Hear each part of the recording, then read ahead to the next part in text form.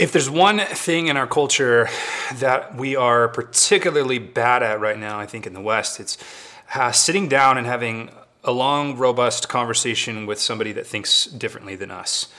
I think we just really have gotten good at insulating ourselves with voices that say what we already agree with. And for that reason, I think we've actually gotten a lot dumber and a lot less loving along the way.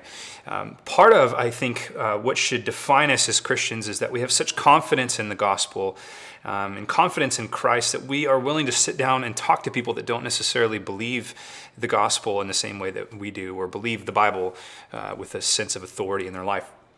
I think in order to do that, though, it takes a few ingredients. For one, I think it takes relationship.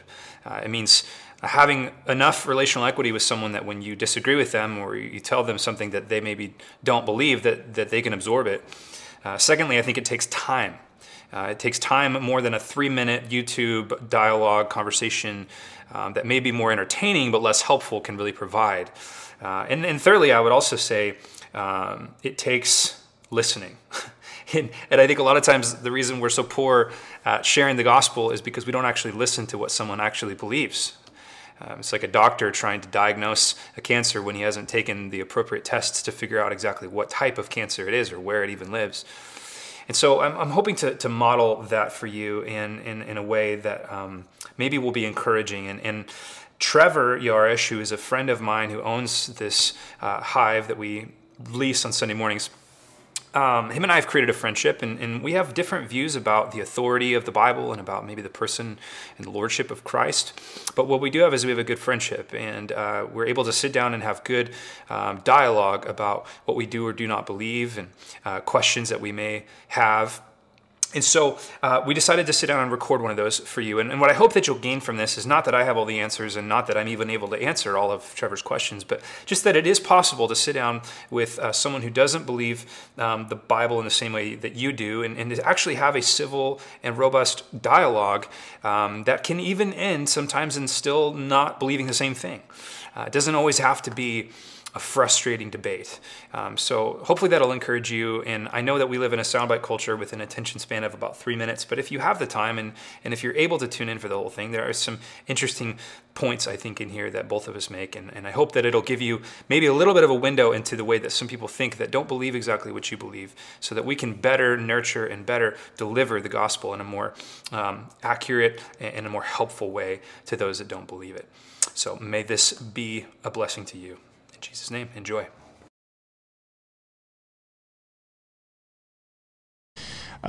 There's some real big topical things that I'm just really curious about. I've been curious about for a long time, and I really respect your just your path of learning, and you seek truth, and you also are extremely strong in your faith. And so that combination is, I think, something that I admire a lot in you, and I also respect and honor, and I want to, and again, it's an opportunity to me to sort of gain some perspective from you. Awesome. So, well, thank you. That's high praise. One thing that is sometimes hard to tease apart, and we might get into a little bit, is this sort of dichotomy between religion and belief systems and philosophy, right? So they intersect when it comes to morality and ethics and things like that.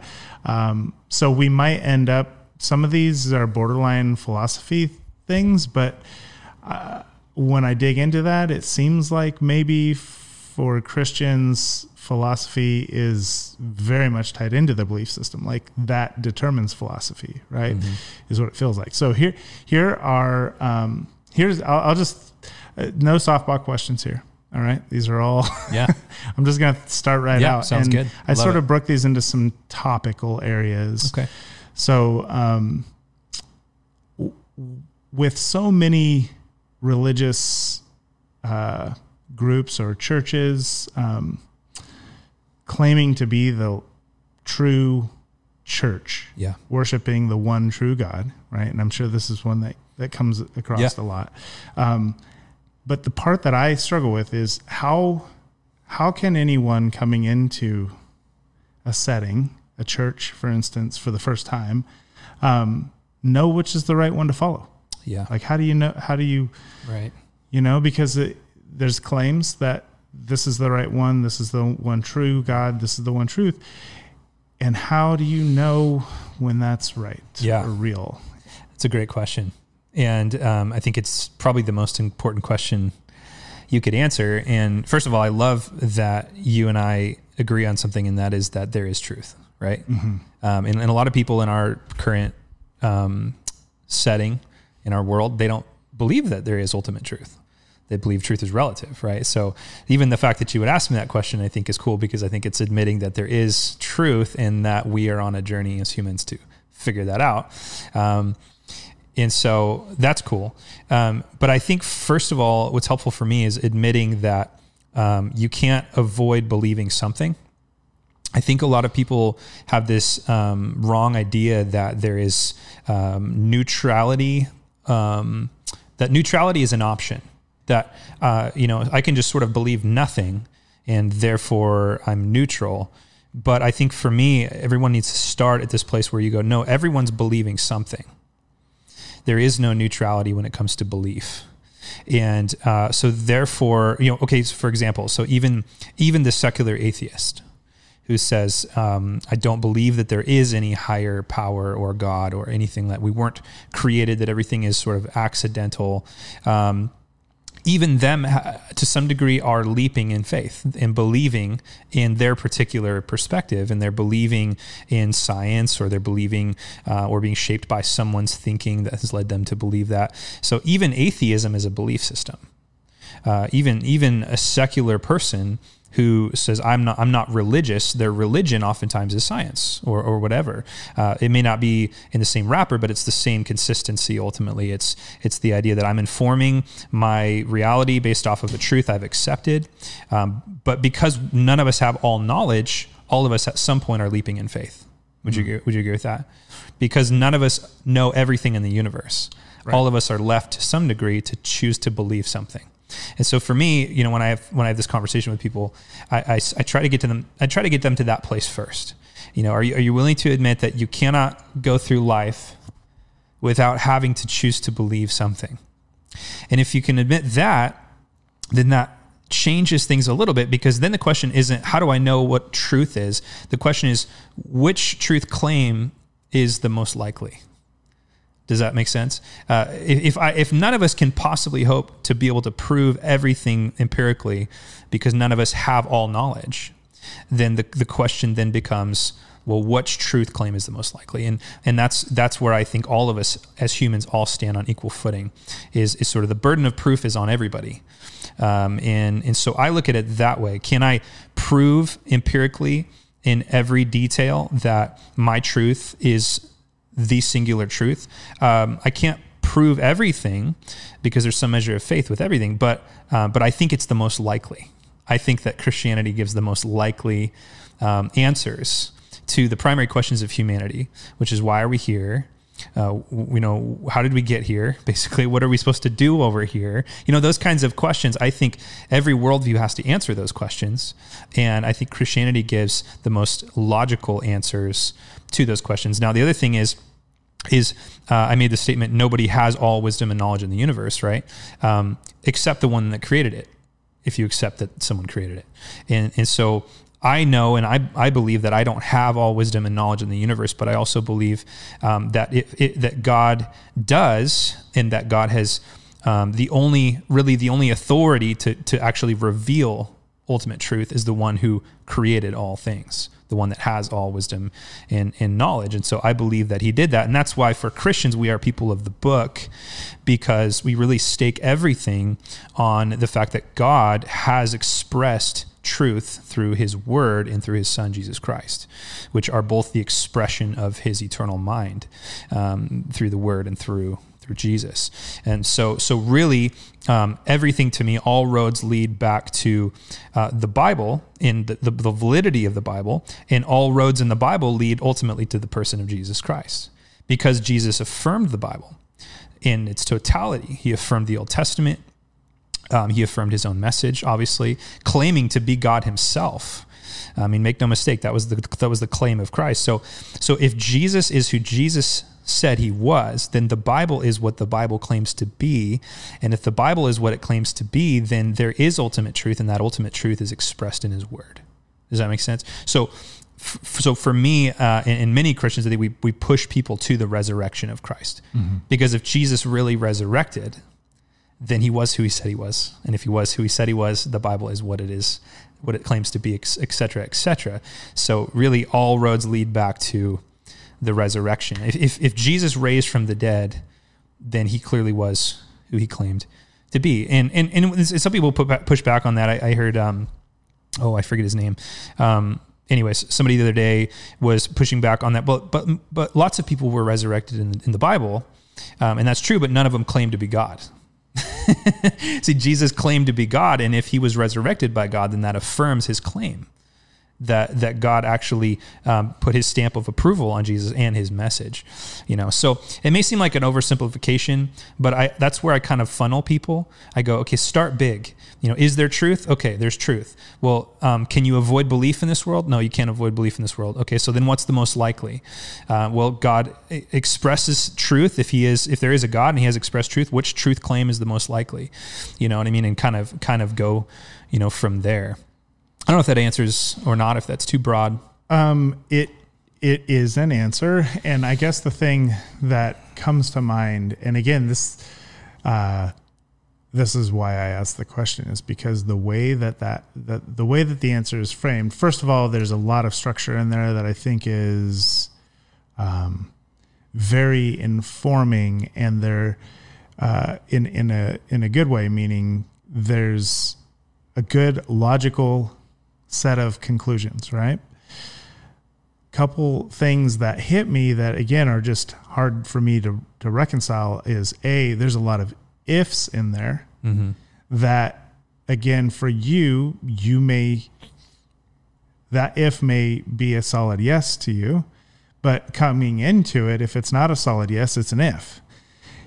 And so again, what it feels like when it comes down to we all have beliefs, and if we all have beliefs, what's the most logical? It still feels lucky to get it right. Yeah. If that makes sense. Yeah. Like it's luck. It is or whatever, and because there's massive repercussions to getting that wrong. Yeah. To being wrong in this choice. Right. The repercussions are massive. And so that's, again, I struggle with that because I look around and I see a lot of paths. Yeah. And doing exploration down some of these paths, I'd say I've done a very shallow exploration down many paths. I've done some deeper exploration down some of the paths. And at the end of the day, it often comes down to this sort of conclusion, right? Yeah. And that's where it's hard. It's like, well, how is one to know? Right. And if you don't know, then what? Yeah. Right. Yeah. I mean, it is hard to think about that even for Christians, like, that there are people according to our belief system that are going to perish because they don't believe, but I think there are a lot of ifs, but I think where I didn't drill down maybe hard enough is the validity of the proof of the resurrection, right? And I think that's where Christianity gets a lot of traction. Jesus's message was not acceptable or popular really because it was such a polarizing message. He really came onto the scene, and a lot of people like to paint Christ like he was just sort of this hippie that, loved everybody and he never said anything offensive. In fact, he actually said completely the opposite. If you look at his words in the New Testament, I mean, I came not to bring peace. I came to bring war. Oftentimes kick people out and just he was there was the love, but there was also he was there to, there was a purpose. Right. A massive purpose in being there. Yeah. And I think I think where it gets hard sometimes is it depends on how you view humanity. If you view humanity as sort of this neutral entity that is basically good and all deserve to go to heaven, then the gospel seems very unfair, because it sort of says, well, then the people that happen to believe in Christianity get to escape some kind of eternal hell, and that just seems very unfair. But it only seems unfair if you assume that humanity is basically good, and that if left to itself, it would basically choose good. That's not exactly the way the Bible would paint it. So when Jesus says he came not to bring peace, I mean, he was the Prince of Peace, but in one sense, but in another sense, he came to divide. He said he basically came to start a new kingdom, because the kingdom of man is ultimately at war with God. Now, I know this is all hard to swallow, but this is really the biblical paradigm, is that humanity from Adam forward has been by nature in rebellion towards God, worshiping anything and everything other than God, giving glory and credit to anything and everything other than God. And it was only because of God's kindness that he chose Abraham to be his, and to start a new sub race, if you will, which we now call the Jews, to be his people. But even those people that God chose, I mean, if you read the Old Testament, it's just a perpetual cycle of disobedience, and just really wickedness. Even God's people, right? Even those that he covenanted with are constantly like sacrificing their kids to pagan gods and bringing idols into the temple and just disobeying. I mean, the heart is so bent against serving and obeying the Lord. And so God is patient with Israel. But ultimately what the Old Testament teaches us is that humanity, if left to itself, cannot fix itself, because humanity is so deeply intrinsically broken, because it has been disconnected from God. And in the New Testament basically says there's two kinds of humans. There's the race of Adam, which is essentially by nature at war with God. And there's a new race, which is now the race of Jesus. Jesus becomes a new Adam and starts a new humanity. And so where I think Western minds really struggle with, including my own, with the idea that there's only one truth and only those on that path, are going to escape, hell. We really struggle with that because we have believed this idea that humans are basically good from birth and that we all sort of deserve heaven. The Christian paradigm is quite different. It's actually, we are all born into sin, and we're sinners by nature and by choice, meaning we were born inheriting a sin gene, but we also, even aside from that, Adam proved that humanity by nature would choose sin rather than God. So the whole Old Testament is proving man's inability to choose what is right, to do what is right. And I mean, we have 6,000 years of human history to prove that humanity is not getting any better. We're getting more educated, but we're not getting any better. We're still killing each other. There's still so much of the evil that has been rampant. And the Bible is basically saying God's ultimate goal is to completely renovate humanity and the earth. But in order to do that, he has to start over with humanity. And he does that through Christianity, by people being transferred from a kingdom of darkness into a kingdom of light. And so we believe as Christians, when you get saved, you actually, your heart that was turned against God in that moment is born again and transformed into a heart that now is serving God and now is ruled by God. And so I guess I say all that to say, I think that's where, and I know everything I said is so controversial in our current context. It just sounds crazy, but in reality, the Bible makes no qualms about claiming that humans by nature are at odds with the Lord, and that humans by nature need to be completely born again. And so I don't necessarily, even though it feels unfair in my Western brain to say that God would take these to heaven and these not, I know that's only because I've been sort of spoon-fed this idea that all humanity is basically good from birth, and that we all sort of deserve heaven. I think there's a lot of ifs in it if you believe that it's up to us entirely as humans to save God, to save. But I actually believe that God ultimately is the one who saves, that God actually is the one seeking after humans.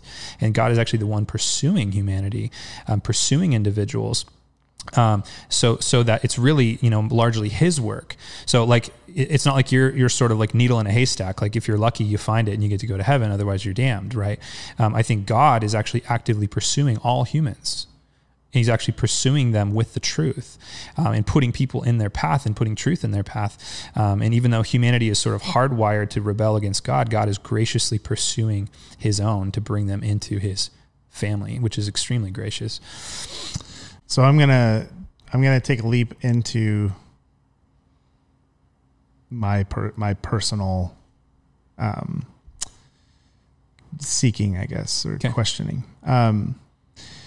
And that is, I'm having a very hard time reconciling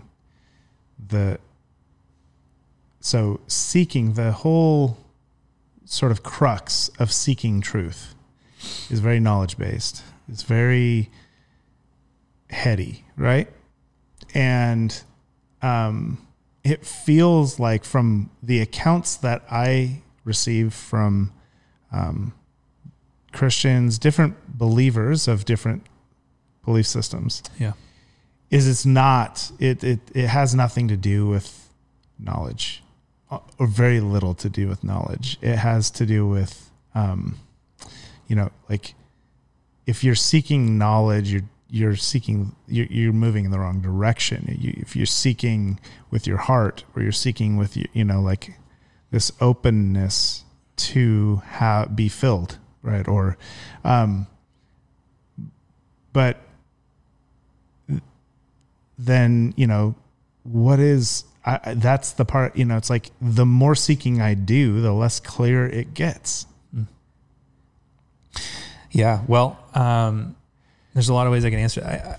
I actually think that there is a knowledge that transcends your cognitive ability. Yeah. And that's called heart knowledge.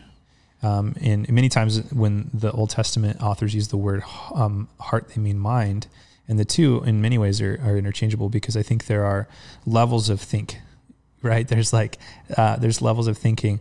But the reality is what you're saying, in a sense, almost confirms what I said earlier, and that is that humanity, in and of itself, cannot save itself. And I believe that humanity cannot come to the truth by themselves. So this is where we get into the sovereignty of God. But I believe that God has to reveal truth, that he reveals truth to us, that those that are seeking him or looking ultimately are blind. I mean, where they're stumbling around. And while humans sort of have... That's what it feels like. Yeah. Well, there's an inclination for a desire for truth that I think God planted within humanity. We're created in his image. We're created for eternal things. And so by nature, I think as humans, we long for the eternal, but we are stumbling in the dark. And ultimately, I believe God reveals truth and turns the light on. Mm-hmm. At some so point. What happens to me right now if the rapture were to happen? Well, it depends on if you believe the gospel or not. If you haven't believed the gospel, and assuming that there is a rapture, and assuming that, we take the literal interpretation of the book of Revelation, then you have another opportunity through 7 years of pretty gnarly stuff that's gonna happen. Right. The interesting part about that is just the notion that the idea of a literal rapture feels like a lot of evidence for those left behind. Feels like it would be really hard to deny. Oh, yeah. The rapture. My mom has a funny take on that. She's like, I think everyone's going to say it was aliens. Aliens have abducted people. What's incredible to me is humans' ability to continue to not believe something when they don't want to. I think See, humans. I feel like I don't believe. It's not that I don't want to. It's that it's not presented itself in a way that's believable to me. Yeah. Does that make sense? No, I mean, and again, this is what I hope I'm not conveying is a lack of respect for what you believe. Oh, right? No, you're far from that. That I have no judgment about, when it comes to this topic, what you believe. on it. I am to, and maybe some of the answer actually lies in what I actually am doing here right now. Is it actually seeking, right? Yeah. I feel like I'm always truth seeking. I don't know that I'm seeking to be saved, right? Right. I don't, and that's the thing that I guess I wrestle with is, I feel love in my life. I feel compassion. I feel pain. I feel all of the, those sort of human heart feelings, and I feel deeply. And I also work really hard, and this is where philosophy versus belief systems, like, I think if you look at the, say, the rule of God, there's a lot of basic philosophical truth to the rule of God as well. Meaning, if you extracted God from it, right and wrong, that is, maybe there is no right and wrong without God. I don't know. But I know that I have a feeling of right and a feeling of wrong. And that's how I operate in the world, right? And I try really hard to bring good and to curb bad. Like, of course, I've got compulsions and things like that that are not, that I don't deem as being good, and I don't act on those. And so, this kind of leads down a path of, there's sort of a fork in the road, and there's two different topical points. One is good and evil, and then the other sort of leg of that fork is love and hate. And if you were to pick a path, what path do you want to go down right now? Well, I want to back up and speak to what you were saying. I think, sometimes you have to ask the question, how much bad can God allow and still be good? Because I think. Well, why does God allow any if he's omniscient? Like, if he is omnipotent, like, why is there bad? Why is there? Or are you acknowledging, is there evil?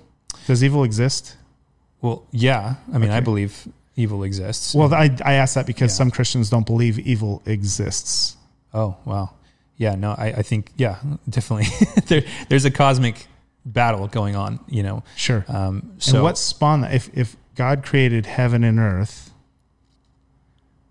and God is all powerful, all knowing, all present, why bad? Why evil? Yeah. Yeah. And that's a question that is above any human's pay grade, but the Bible hints at it. I think maybe you and I have talked about this before. The Bible kind of hints at it. And I think that, there is something that God is revealing about himself, and there's something that God is doing that is eternally valuable, that can only happen through redemption, as opposed to God just creating a sort of perfect robotic world. So there's something that happens, and I don't pretend to be able to know what that is. How could I possibly know? God has purposes that are. He created a cosmos that we can't possibly understand. So his purposes are not our purposes. His thoughts are not our thoughts. He has all kinds of things that we could possibly never understand. But I think that it says in Ephesians that God is revealing something about his nature that had never been revealed before. And that is, his grace. And I'm not going to get into the free will and God's sovereignty thing, but there's a case I think to be made that God wanted a people that he didn't just simply program like the angels to be perfect, but a people that had actually chosen him. A people that had experienced evil, and because they had experienced evil, would be able to treasure and worship God in a way that the angels never could, because the angels have never experienced any kind of evil. There's fallen angels, obviously, but they were created in such a way where they had never experienced forgiveness. And it says the angels sort of look with curiosity at God's forgiveness over human beings. Now, I know you could say, well, isn't that kind of cruel of God to create a universe so that it would fall, so that he could show off his own glory? Well, I don't know if I can't really tell him that he's right or wrong because he's God. I don't know. I know that he programmed me with an idea of what is right and wrong, but so why would he program me with something that tells me that what he's doing is wrong? I don't know. You know what I mean? You can go in that circle and that cycle. But I also believe that God knows there is nothing greater for humanity than himself. And there's nothing more enjoyable for humanity than sharing himself with humanity. And if there's a piece of himself he can only share through forgiveness and redemption, rather than sort of just pre-programming us for perfection, then there may be something really weighty that he's doing, something really valuable, something really eternal that he's doing by allowing the world to be what it is. But again, I'm dealing in shadows and thoughts. I guess the big issue is that it's not just a piece, right, of him that he's sharing through redemption. It is heaven or hell. It literally is the difference between going in one direction or the other is the redemption, right? It's only through that redemption in Christ, the New Christ, Testament would say, that you can Christ alone. And so that puts a lot on that. It does. It puts a lot on that. It really does. And that is, again, I have a hard time reconciling the image of God, including so much of that. Yeah. Because to me, the thing that's been revealed to me in life and through the life I've experienced this far is love and compassion being the truth. And that's through what I feel. And when I'm in the presence of love and when I'm in the presence of that, that genuine compassion where I care as much about you as I care about me, that feels like the highest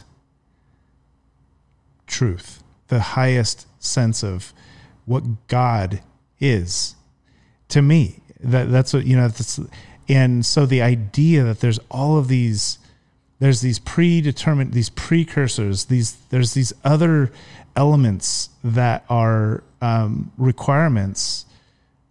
They feel like constructs that are unnecessary. They feel like constructs created by people who don't, who are struggling themselves, mm-hmm. right?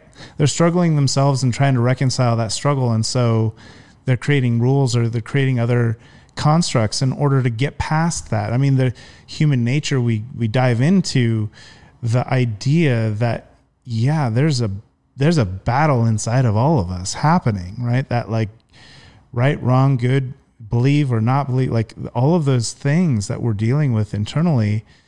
And the highest, purest presentation being that love that's bigger than me. And this is also where I struggle with that the construct as well around why, there's this notion of God creating man and requiring man to worship him. And also wanting to through, and you said you didn't really want to get into free will. That's a whole, that is a free will determination, like these different, philosophies or constructs of understanding.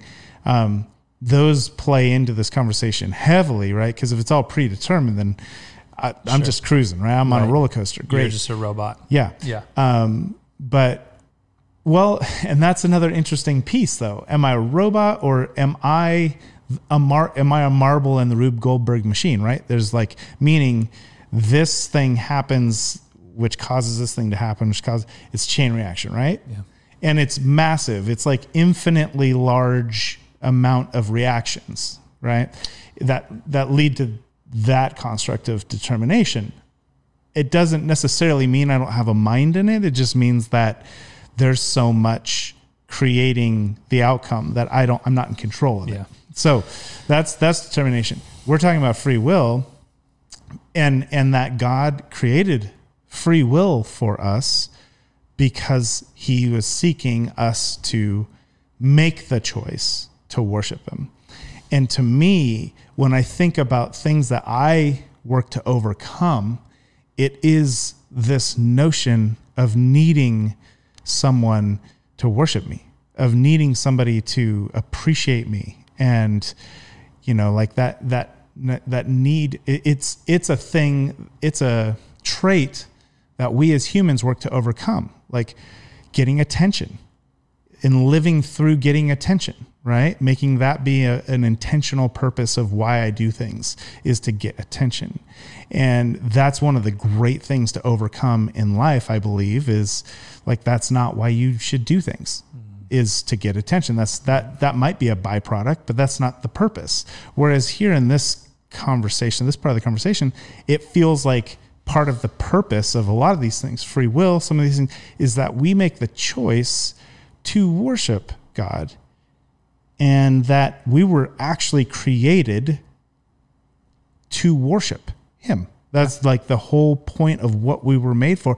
So why, like that doesn't feel right. That is hard for me to wrap my head around and understand to a point where I could choose to believe it. Right. And this is another question I have, which is just like believing things that don't make sense to you. Do you believe anything that doesn't make sense to you? Well, I think that I believe things that feel like they're incompatible within the natural or created universe. But I think we all kind of do. I mean, I think we all, kind of have to, right? The whole universe is a miracle. I mean, there's the fact that my body's working right now. I don't understand how it's working, and you know what I mean? But I know it is, and yeah. I don't really get how my eyeball is focusing right now, and my brain is, semi-thinking, semi-effective. I don't understand all that, but I believe it, But bringing it back around, I think you said it. I mean, we were created for God and for God alone, and anything short of living for God is a misuse of what we were created for. And I think what gets confusing is, all of the things that you said as human being, that you do as a human being, you do those because you're created in the image of a God that's loving. The reason you experience love and you have a desire for love and to be loved and to love, and even though I don't want to overstate our fallenness as human beings. We're also image bearers of God. And so we have these kind of built-in proclivities and desires for children and marriage and community and all those kinds of things. I mean, humans are mixed bags, right? We have the ability to do amazing things. Mm-hmm. We have the ability to do very evil things. And that's the reality of being a human being that was created in the image of God, but is now in a fallen state that is now sort of disconnected from God. And I think you would probably admit, as a human being, the idea of just sort of doing good isn't enough. It's like the people go through their whole life chasing being good or doing good or loving, but at the end of the day, that's still very empty, because it's like, why? Like, what if you spent your whole life doing philanthropy and being generous and loving people, but then you die and that's it? Well, who cares? I've talked about this before. Like, who cares? So for me, it's like, but I have that same question. That question's unanswerable for me, right? When you ask that question, why? But why? I don't have an answer to that. Mm-hmm. As is true about anybody I ask about why are we created to worship God? Why is that our purpose? And the answer is that we don't know that. It's above our pay grade to know why God created us. I could say this, though. I could say, put yourself in God's shoes. If you were the ultimate value and ultimate power and ultimate everything in the universe, creating people to do anything other than worship yourself would be unloving. Do you follow that? No. So if there's nothing greater than you, if you are the ultimate value and riches and joy and everything, there's nothing better to give someone than yourself. If you're God, then calling anybody to anything other than yourself would be less than loving. If I have $1 billion, but I give you $50, that's less valuable than the $1 billion. If there's nothing more valuable than God himself, then worshiping anything other than God is actually unloving. The most loving thing he can do is to draw you to love him and to worship him. So if he is eternal and omnipotent and omnipotent and glory, everything that he claims to be in the Bible, then the most loving thing he can do is share himself with you. And that's why I think we're created for his glory, and anything short of his glory ultimately falls short. Satan is the counter. He's the opposite of God in that he wants people to live for his glory. He wants his own glory. That was the ultimate sin in the garden, right? Was God said, here, I've given you everything you need. And then Satan lies to the humans and says, actually, God's holding back from you. He has something better for you. And then they choose to eat the fruit, right? Instead. And in that moment, they were deciding that they were going to leave worshiping God and trusting God and living in God and lean on their own understanding. And that's been the ultimate sin of humanity ever since, is that man says, I don't want to give God the glory he deserves. I want to live for myself. I want to do things for myself out of my own strength. And what God is trying to do is trying to restore humanity back into the worship of himself. Now, to me, that there's just nothing more loving he could do than to demand the worship of humans, because there's nothing that could satisfy me more than him. Does that make sense? There's nothing that could be more satisfying than the affection that I could get from him. There's no human relationship. There's no affirmation from my wife or my kids. There's nothing I could do out of generosity that would ever fulfill me like he could fulfill me, because he's eternal and he is the source of all power and glory and joy. So for me, I think it's loving for him to demand my worship. And for me to worship anything short of him would almost be like, it's like letting your kid play with a knife. I mean, to say, yeah, go ahead and just worship your stuff or your life or your health or your fitness or your career. God sees that as completely empty. He sees it as not being able to satisfy you. So letting you go play with that is like my kid going to touch the stove. He's just like, so that's why God's ultimate desire for me is that I would be fully satisfied in him, because he's know there's nothing greater than him. One of the things that I find myself like all of these questions, if I were to take all of these questions, there's the responses to the questions. There's an underlying issue here, the lack of connective tissue between myself, my mind, my heart, and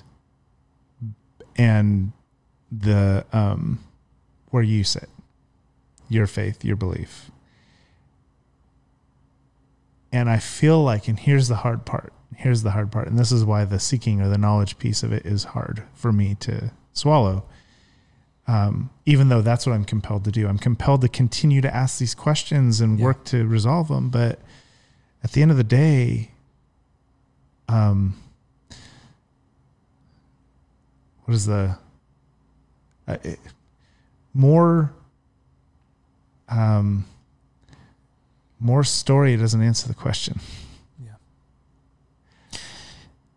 Do you know what I'm saying? Yeah, and I'm reminded of something, and that is the moment that Nicodemus came to Jesus with a similar disposition. You know, he had spent his entire life studying the scriptures. This is the book of John. John. Okay. So Nicodemus was sort of a high-ranking Pharisee, so he was like the teacher of teachers, right? He was the he would have the equivalent of probably 3 doctorates today. He was the guy who was lecturing at the seminaries or whatever, seminars. And he sort of has this curiosity about Jesus, because Jesus didn't come quoting other rabbis. He came quoting like he had his own authority, and there's something about him. So Nicodemus comes to Jesus in the middle of the night because he doesn't want anybody to know that he has questions. And I think there's a similarity to the way he's feeling and then maybe the way you're feeling, which is kind of like, man, I've been doing this thing, this Old Testament thing, these rules. I've been following the rules. I've been being a good person. I've achieved the heights of human, but there's just, it's like there was still something missing there. And what Jesus tells him is something that he couldn't grasp in his cognitive level. He said, Nicodemus, you need to be born again. And Nicodemus took that literally, and he went, well, how am I going to climb into my mother's womb? I don't understand. And then Jesus' indictment of him is, are you not the teacher of Israel and you don't understand these things? And what Jesus was trying to communicate to Nicodemus was, Nicodemus, the point is you can't figure it out. What you need is to surrender. There's a saying yes that goes beyond the cognitive. You're not going to reason yourself into faith. And that doesn't mean we turn our brains off. Don't hear me wrong on that. I think that our faith is reasonable. I think that the faith is to be reasonable, but I think there comes a level where surrender goes beyond your ability to figure out something. You're never going to answer all your questions. But I think when God is calling somebody, he's calling them to surrender at some point and say, okay, I don't have all the answers, but I know, Jesus, that you're the answer. And because you're the answer, I'm going to trust that you're going to teach me the answer. When Jesus approached the disciples, he didn't give them everything. He didn't tell them everything. He just said, come and follow me. And they went, okay. And then they learned and they followed. I mean, there's so much I don't know still. There's so much that I can't answer that you've written down.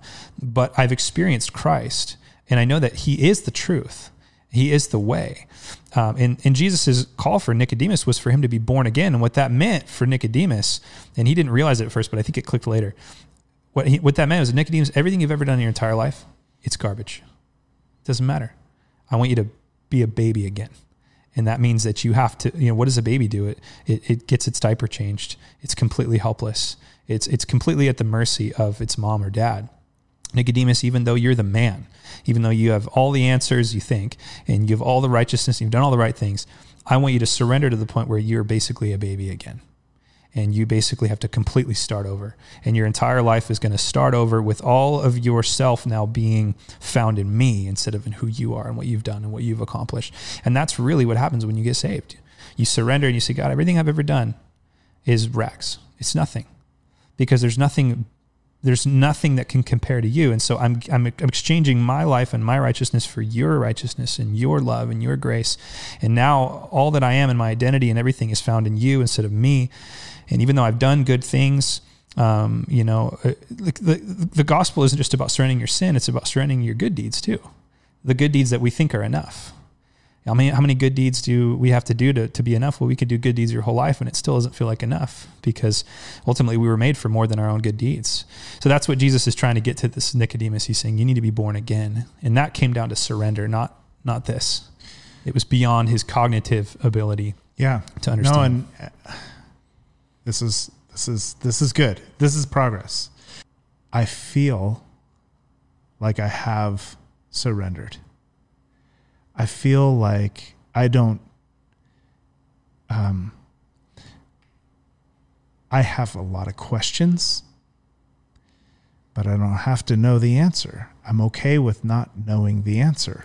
And I don't feel unfulfilled by having question marks in my life.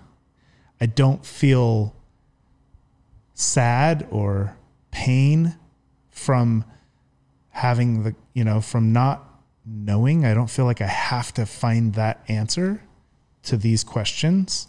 I'm curious, but I don't lose sleep over those questions, right? And so the idea of saying, to me, where I am spiritual, in that it is the most. It's the thing that's presented itself most to me as an answer to how the heck any of this happens, right? Like, it has to, there's something, there's a higher power than the people that anybody I've ever seen, heard, met in the world. There's something beyond this that created this, right? And the truest thing I've found in my life, the thing that resonates in every relationship and everything that I've done or been, the thing that feels and has resonated with me the most is love. And that can, in serving and love, right?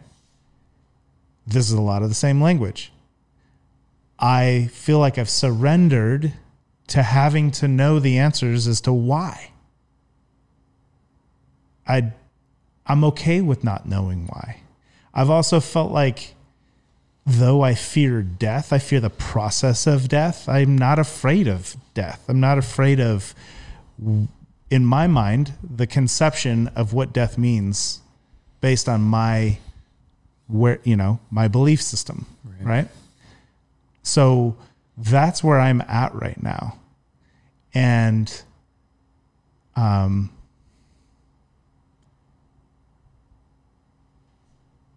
the reason why I continue down this path and continue with you is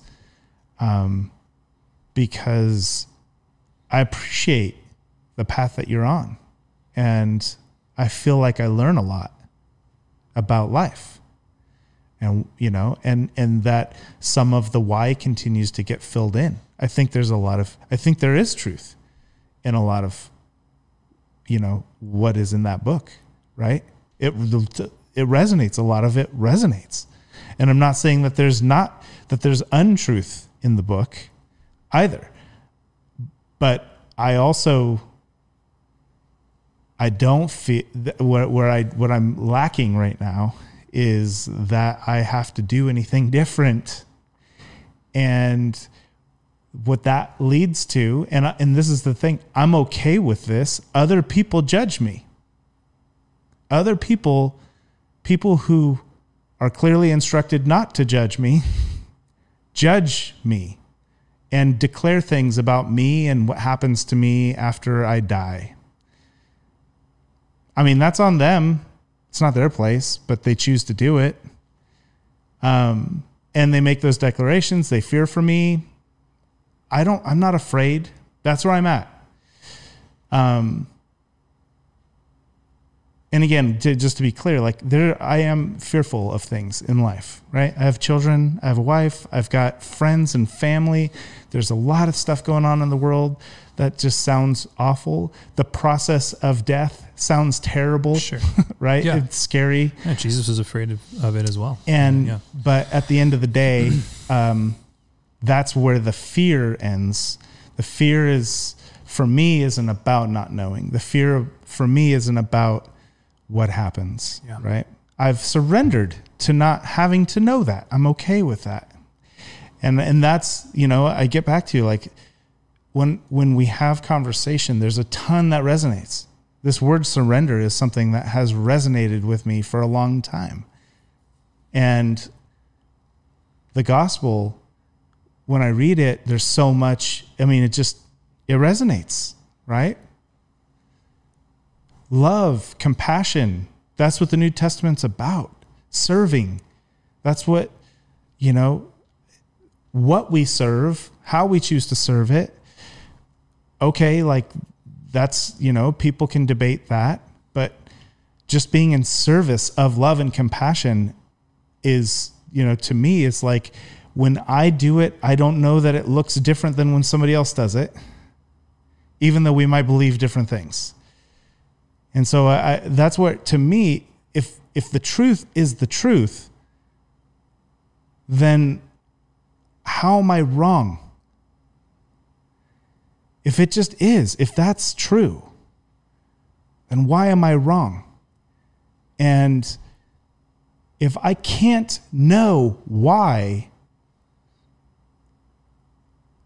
sin exists or why God created this whole thing, or why Jesus was sent here to redeem, if I can't understand why it is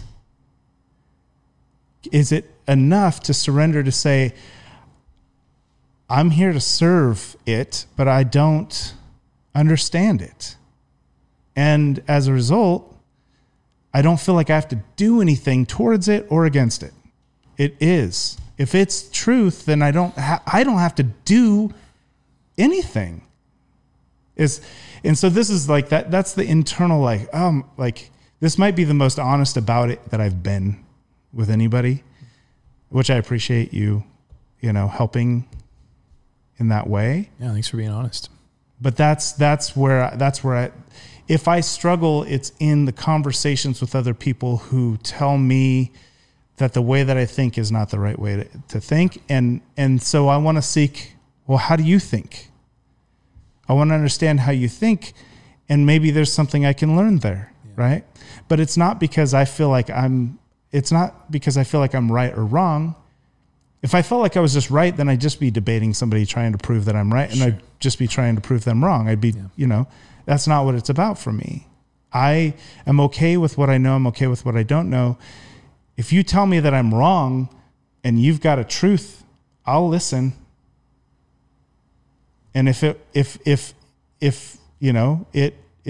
reveals itself to me, I'm open to it. Yeah.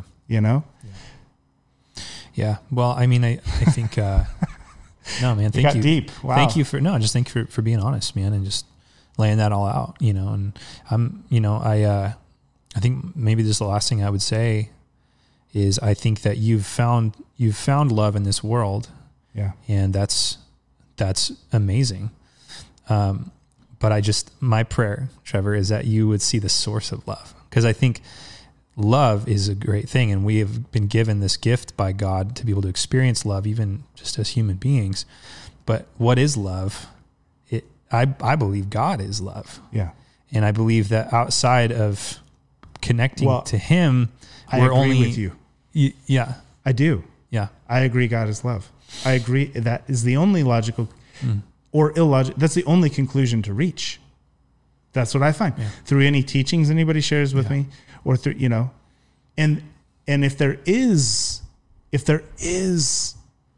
like turmoil in regards to that, it's the things that go fly in the face of that. It's the things that show a different side of God that doesn't reconcile with love. Right. And that's hard. And again, at the end of the day, if that is truth, I'm just not meant to understand it. Okay. Yeah. Why would the wrath of God, why is there the wrath of God on humanity? Why is that a thing? Why, and if you can control, if it's obvious to me that natural disasters, as we see them and call them, are able to be controlled by God. It's declared many times in the Bible, that in stories, and what metaphorical or not, that is one way that the wrath of God is exposed, right? The flood. There's the different stories that refer to it. Sodom and Gomorrah. Like there's all these different ways in which the elements are utilized, right, to cleanse. So anyways, now we're getting back into the heady part. I'll let you resolve. But I just would, so maybe like 6 months ago, my son fell out of his bed and he hit his eyebrow on the corner of a box, right? And it cut it pretty deep. And my wife's like, you gotta take him to the emergency room or whatever. So I did. And he was only 4 at the time. And this might've been like a year ago. I don't know. But I take him to the emergency room and they're like, we're going to have to give him stitches.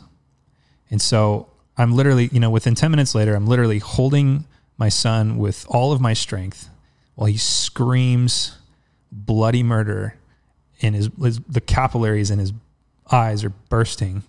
And it was traumatic while they gave him this anesthetic and then stitched his eye up and everything. And it was just like, it was exhausting. I think that love is more complex than we could possibly understand. And I think that God's love, from our vantage point, oftentimes looks unloving, but it's only because, like a 4-year-old getting stitches, we can't possibly understand why our dad's holding us down. And we can't possibly understand how God could be doing that. But in reality, He is love, because the only reason we even know what love is because He's allowed us to understand it. The only reason we know what love is because He's created us to be able to conceive of it. And we look at it through a fallen and broken and twisted world. And so we try to understand what He does. But ultimately, love is not a feeling. It's not even something I do. It's a person. And I believe God is love because God is a Trinity. He's love. He's had love and community within the Godhead for all of eternity, the Father and the Son and the Spirit. If God is love and God was just one, then who was He loving before creation? In order for God to be love, He has to be a person. In order for Him to be a person, there has to be someone for Him to love. And I think, but we look at love from a very limited scope. And God sees from he has all wisdom and all knowledge, and his love is perfect, but sometimes his love looks different. But for me, it all comes back to the person of Jesus Christ. Like Jesus was the expression and the access point to the love of God. And I don't want to just fiddle around with sort of the fruit that's fallen on the ground, which is the love I get to feel for my wife and my kids. I want to go to the source of love, which is an eternal connection infusing to the person of God himself. And that's what the gospel, that's what Christianity offers. He allows us as humans to experience and fiddle with sort of the residual feeling of love in this world. But is it ever enough? No, it isn't, because our kids grow up and our marriages, at some point our spouse will pass, and at some point our works are never enough, and we go home wanting to do more, and we retire with a feeling of unfinished. And that's because we were created for something more than this earth has the ability to give us. And I believe that God himself, right, is that person. But dude, thank you for just opening up your heart and being honest. And, I just think a lot of people don't even think about these things. And even if they could, they couldn't express them.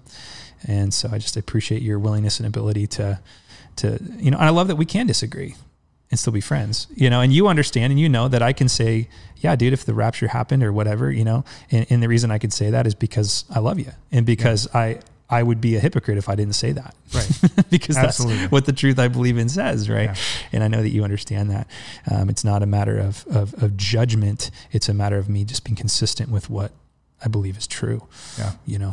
But thank you. I appreciate you, and I love you, and I thank you. Yeah.